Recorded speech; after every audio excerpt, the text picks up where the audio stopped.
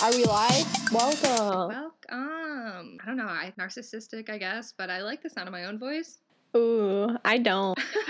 Awkward. Okay. Little introduction. Well, we are the quantity of KB squared. I'm Kate. And I'm Kara. And both of our last names start with B. Fuck! Alright. For all those nerds out there, do the math for me. Boom. Alright. I want to say we almost got a tattoo of that, but we ended up. Do we really? I want to say that we talked about it as like kind of like a joke, like, dude, let's get quantity KB squared. But why didn't we just do that? I don't know. I swear it came up, but because my mom always gives me shit like, you know, when Kara's born, it's written on your coffee table somewhere. It's on her face. For people who don't know, it's not on my face. Yeah. It's behind our ear. Oh, yeah. Life hack number 1. If you want to get a tattoo, but you're scared of how much it's going to hurt, get one behind your ear. You don't even feel it. Health and wellness. Oh, my God. What do you want to know? We're going to be talking about, you know, little upgrades. Why don't you upgrade you? Yeah, we're just going to level up, upgrade our lives, and we're just going to record one step at a time. Yeah, we're going to record the process. While we're giving advice, we're going to be taking our own advice. Otherwise, we'll be hypocrites. Hold me accountable. Don't hold me accountable. So, yeah, we think we're going to break it up into roughly like four categories. Yeah, and we're going to talk about broad generic categories. We're going to talk about relationships. Things that we care about, and we're going to put them into these categories to make it a little bit easier for you. Yeah, don't even worry about it. We'll break it down. We'll introduce each topic so you'll know what's up. But yeah, with that, I guess we could like get started. I'm just thinking about in terms of editing because I've never edited anything before this. I've done stuff on the computer, like I can do computer stuff, so I'm not really worried about it, but this could be a total fail. All right. First off, so this shit is an electric lighter, and let me tell you, this invention, it's a super high intensity electric arc. She showed it to me over FaceTime a few minutes ago. It looks like a baby taser, like if the taser width was like the size of your pinky. Okay, yeah, it's really cute. It's rechargeable. It has a lithium-ion battery. You can literally turn this thing on, light your shit from any angle. It could be upside down. You could be Spider-Man, doing whatever you need to be doing outside. This thing's still gonna light your shit up. Tell me, how many times in Michigan have you been outside and you'd been like, damn, if it weren't for this wind. Like, it has a USB on one side. You plug it into your computer, charge it up. We discussed earlier the cons. It might be hard to light your bowl, so keep that in mind. Yeah, I wanted to make it clear it's not a fucking open flame. So it might not be the number one solution to get rid of present lighters, but it could definitely save you from having to buy lighters all the time if you're like somebody who, you know, uses them or loses them all the time. If it's something that you think is really cool and you are probably the only person who owns it, you'll know exactly who's stealing your lighter. If you see someone holding it, you're like, bitch, that's my lighter. Something else I want to add is when you're using a lighter, as soon as you ignite it, you're inhaling butane.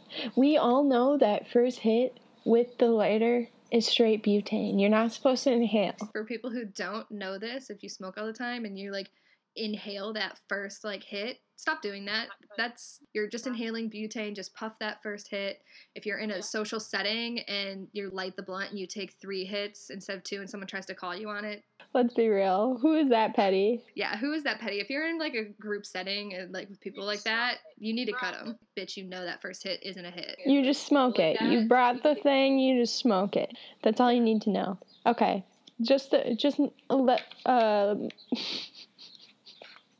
Jesus Christ. The little thing of electric current is purple. You really can't go wrong with something cute and purple. Yeah, the little flame like thing is purple. It's not a flame, it's an electric current, but yeah. If you're really looking for a way outside of the Bic lighter and you don't want to get the wick thing because you still have to have a lighter for the wick thing, get this electric lighter. It's rechargeable. Also, if anyone's like me, I wear fake nails all the time, varying in length, but it can be a real bitch if you have a fresh manicure, fresh set, and you go to light your bowl or your blunt or whatever you smoke, and you like burn a hole in your nails. I was gonna say, do you light your nail on fire? I personally never have, but I've seen other people do it, and that shit sucks. Yikes. That's hilarious. I didn't know you could light your nail on fire, lighting your bowl. That's so funny. Okay. Oh man, my topic. Okay, so because we're in the midst of this like quarantine, I definitely want to talk about relationships for a minute. Things that I've learned about my relationship and being kind of forced to live together. Like you've been with your boyfriend and living with him for over a year now, so you kind of have your like rhythms and such, and like you kind of know how each other. It'll actually be 2 years in August. Right, and that's like wild. And it's been good, like totally fine, but it is definitely like a change to live with someone, and it's like almost surreal because I know that the situation we're living in right now isn't permanent, and we're eventually going to go back to our jobs and like have to find a new rhythm in this life that we're kind of have together. Some things that I've learned definitely are like when to put up a fight and try to make changes or corrections in a way somebody lives, and also when to just like let it go. Yes, no, that's so true. Because some things just aren't worth fighting about. You're like, later on, you're just like, I don't even care that much. But something I was going to also say was we had to figure out what our boundaries were, like what our personal boundaries were, and when we needed to be alone, because you really can't expect to be with the person you love every fucking hour. Because one, that's not realistic unless you somehow just don't have jobs. And two, it's just unhealthy. You need your own space. You need your own time. And it's definitely like hard to figure out what balance you need.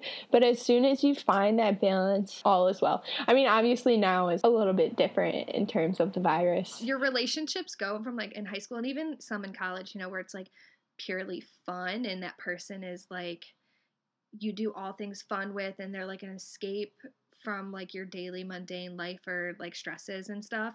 But then when you start a like life together, then like you have these shared things. It becomes real. It's like here's like an issue that you both have to like work out, and if you want to call it bickering, disagreements, whatever. It happens to everybody, no matter how happy your relationship. Right. So my advice here, you shouldn't go into a relationship with the intent to change the other person. You should kind of go into with intent that this might change me. You make sure that it's for the better, and then you're on a good track. Ooh, yeah, hit me with some media. I love me some pop culture. Yeah, I mean, it doesn't necessarily have to be pop culture. I wanted to talk about the latest raving show on Netflix. Number 1, it is back after 7 years, dude. Avatar, The Last Airbender. I love it. It is such a good show. It really is made for a younger audience because it's a Nickelodeon show. It's really for all ages. And we'll get into that. But just for reference, Kate. Yeah, I am 24 years old and I had never seen a single episode of this show. I just started watching it. I'm in the middle of season 1 and I'm like loving it already. And you definitely get the sense that it's like you can get over the fact that it's written for a younger audience. Past that, it has like a lot of really good values in it, and I like anime and stuff like that. I can see why like so many people loved it, but I also know that the character Zuko, I know from just all media and shit that he does have a serious character development, so that's not going to be a spoiler. I'm excited to see what goes down. I'm just going to start with this series won a Peabody Award for complex, multi-dimensional characters, unusually complicated personal relationships for a cartoon serial, and healthy respect for the consequences of warfare. Dang. Anyways, going off of the healthy respect for the consequences of warfare, they have shit going on in this little kid series that's like dividing families. There's conspiracy level denial. There's people dying and there's people going and being deployed into the army. So there's a lot of serious things that's going on with this, and it handles it so fucking well. And so I also went on IMDb. The show has a 9.2 out of 10, 100% on Rotten Tomatoes. That's really good for a fucking Nickelodeon show, dude. And then just the fact that they're all children. Yeah. Like, it goes through all of these issues that happens to people, and they have to just deal with it. And the fact that they have to be brave, and they have to do all this and that, and whatever. It's just cool to see, because as a kid, you don't really, like, feel that powerful. You have the power to do so much stuff that you don't understand. And I think that's kind of a cool aspect of the show. Okay, well, that's all I really have to say about The Airbender. It's back on Netflix after a 7-year hiatus, and really stoked. Rewatching it again, for sure.